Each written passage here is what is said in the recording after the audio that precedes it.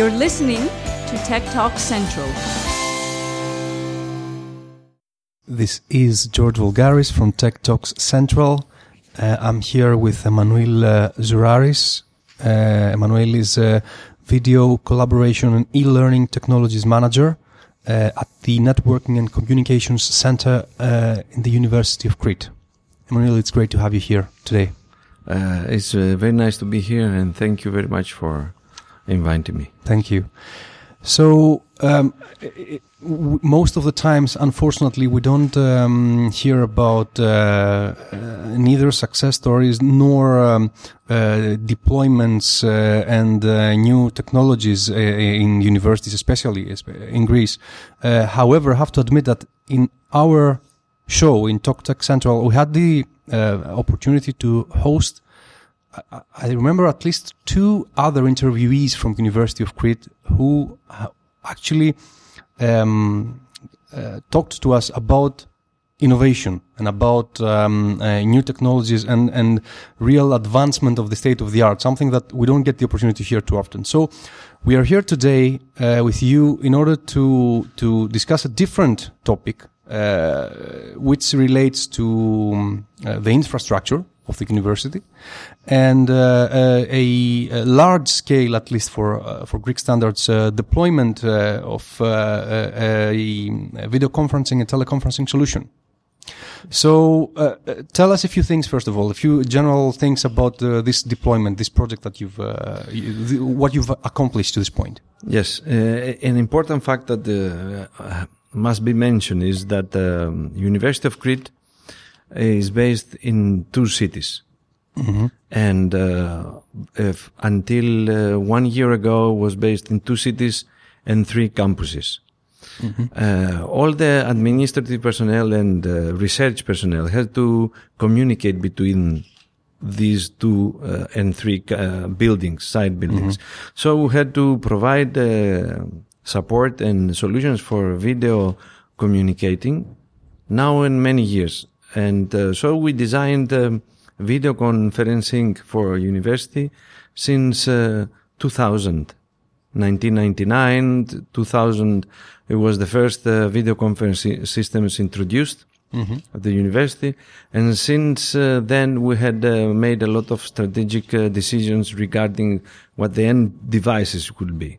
We decided that we're not going to use PCs-based video conference, just standard-based set of boxes that we are going to use on top of TVs or in big room installations. So we were one of the universities that we introduced a video conference for remote teleclassroom operation. Mm-hmm. And since then, we were investing into introducing more rooms and more systems. The recent the deployment that we did last year, that was a very big deployment that had to do with sound, optics, visual, and video services and collaboration infrastructure, was a big one that gave the opportunity for the university, for two buildings, to have new data projectors and sound systems and so on. And we also had we introduced 4 video conference and 2 teleeducation classrooms. Mm-hmm. So 2 teleeducation classrooms, 2 video conference that are very big scale, that they were designed in order to transfer the seating of the members of the video conference to the remote video conference partner or connection. Mm-hmm. That means we had a location for the microphones, you press it, the camera turns to you, and so on, and the remote speaker could see everyone that was speaking in the class. Mm-hmm. So, and then we had to prepare all the central services, the central systems that were going to support all the remote classrooms and also the remote users that they were coming in through desktops and laptops outside of the university network. Mm-hmm. That means that we had to design a network in a sense that we had to protect our video conference systems in the internal network by placing a VCS for that part. And then we had to pass a VCS expressway that was going to be outside of the network, that was going to be the only system visible to the outside world, that will transfer all the connections from video conferencing rooms or video conferencing laptops to the end user that was inside the university. Mm-hmm. So that was part of the dealing with the security. And then we had to deal with managing all the connections and all the systems. So there was a management, telepresence management suite in place. And then we had to video record all the sessions that were needed video recording. So we had a content server that would support five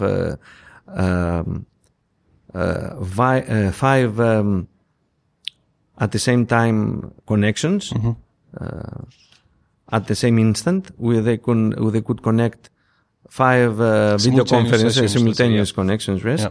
And it would stream 2 connections out of those 5. Mm-hmm. So with this, we managed to record. We still record in a weekly basis, sometimes in a daily basis. We record for administrative purposes video conferences that need the sound in order for the secretaries to take down notes. Mm-hmm. We program the classrooms, teleeducation classrooms, to connect to the MCU and to the content server in order to record the professors giving a lecture. And we also use it for remote video conferencing that happens either in rooms inside the university that they don't have a video conference equipment, or they happen outside the university that they don't have a video conference equipment, such as like a set-top box, like CS40 that we have, a C40 that we have in the rooms. And we connect through Jabber, that is a software, video conference software that connects with video and data enabled. So someone can video conference, give a presentation, either inform the university personnel about the health issues, or they have to promote some project that they were dealing in European level, the results of projects. And so up to now we have the medical school of the university giving talks about health issues, like the Ebola is one, and the rheumatism department is the other. And we have all these events that they were first recorded, and if they want it, they will at the same time transmit it to the internet as a webcast. So, okay, there are at least 2 things that I'd like to point out, and I actually took from your description. Obviously, we're talking about a large-scale system and fairly complex, given that you're not just connecting the 2 sites, but you mentioned more than one use cases. But before that, I wanted to mention, at least to bring some context for our audience, right? You mentioned that the first deployment of the video conference, if I remember correctly, was 1999. Right? 2000. Yes. So just again, to bring some context to our audience, we're talking not just before Facebook, but before most people knew what VoIP and Skype was, right? So yes, that was already ahead of its time, if you want, as a deployment, as an initiative.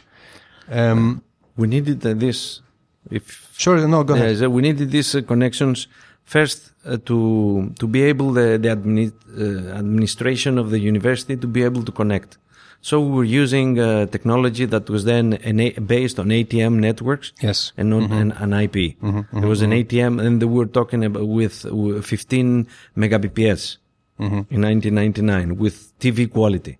So everybody was connecting from Rethymnon to Heraklion on a weekly basis again for meetings, yes, and that was very important. Then we transferred an image from surgery rooms to large classrooms that they were given, and then transmitting since then to internet with webcast and So again, for context for our audience, we're talking about solutions that at the time required not just special equipment, but special connection lines, special lines between the establishments. It wasn't just over internet or over IP that we do today.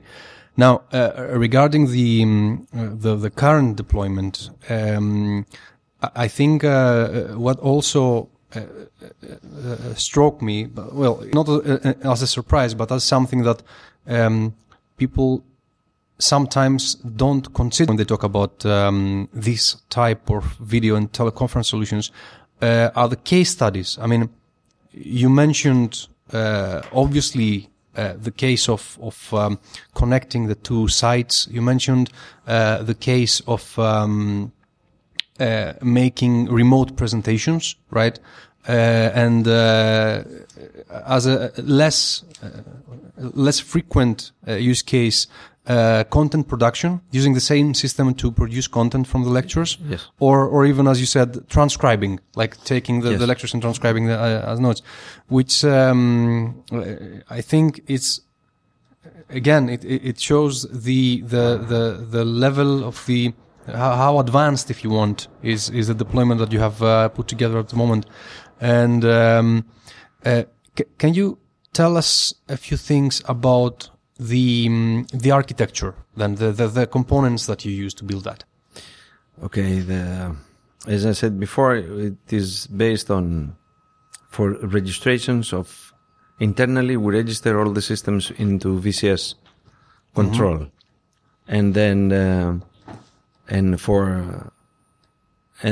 we have outside of the network, outside of the protected network, and the public zone, as you say, we have the VCS Expressway. So we have these two systems that the VCS control connects to all the internal video conference systems. And then we have all the externals passing. They must pass through the VCS Expressway to connect internally. Yeah. The outside world doesn't know the internal IP of the system. They know an address. Let's say video conference at the address internally. So we have these two systems managing the connection. Then we have these two systems connecting to Call Manager that is already installed at the university, and we have the video conference world and the phones and the IP telephony connecting as well. So it's an integrated system, the telephony and the video conferencing. It's already integrated. Someone from a video conference can call out a phone, and a phone can call in a video conference system and participate in a video conference. Also, we have an MCU, a multi-user conference unit that supports high definition and standard definition calls. So we have this in order to connect multiple points, and it's available and it's necessary to use it when we record video conference sessions. So, and we have a TMS, that is a telepresence management suite, that helps manage all the systems, and it also helps us to put out upgrades. Every summer we do upgrading of all our systems. So we don't have to go either through web in order to upgrade our systems. That was happening before. We're going to each system, setting up, like we continue set that, take this firmware, upload it there, do the upgrade. Now we have TMS and we put all our systems in. We said, okay, take these 4 or 6 systems, upgrade them. And half an hour later we're ready. And we know what happened and everything went okay. And we have TCS, that is the telepresence content server, that accepts up to 5 simultaneously video calls, H323 or SIP, and records. And out of that TCS, we have a video webcast. We can take out 2 streams. These streams we connected to our system, our video live webcast service that we have developed for the university. And through that, the stream is available to all university members or to all internet. So because we have the service in place, a lot of professors and the academic personnel use it in order to put out the results of the projects or to put out information regarding projects and or the university events. So one would expect a university or an academic establishment to be more geared towards open source solutions rather than using proprietary hardware and software like Cisco's. But so I understand, however, that there are some specific distinctive benefits that you get by using a proprietary solution like Cisco's. What is that? At the Center of Communication Networking, we use a lot open source. In order to develop, we do a lot of development, software development, and we base all our development into open software tools. For preparing our communications and IP telephony and video conference, we selected standard-based equipment, and equipment is a key word here. Equipment that provides the standard, supports standards like HTTP3 and SIP for for communicating, and H.264 for video conference, H.263 and so on. And because we need the equipment to be standard based in order to communicate with other systems around Greece and around the world, because we are a university with international partners.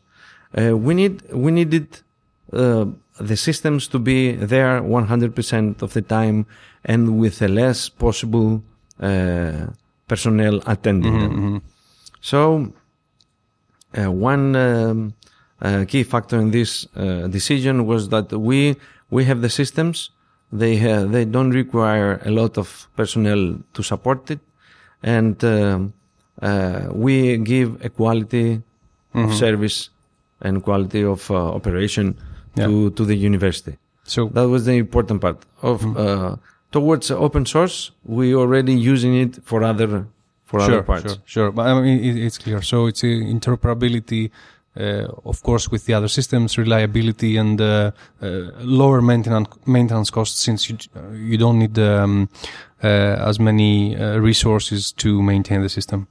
So that's really very, very impressive and very interesting. This was Emanuil Zouraris, Video Collaboration and E-Learning Technologies Manager at the Networking and Communication Center at the University of Crete. Manolis, it was great to have you here today with us. Nice to be here with you. Thank you. This is George Vulgaris from Tech Talks Central.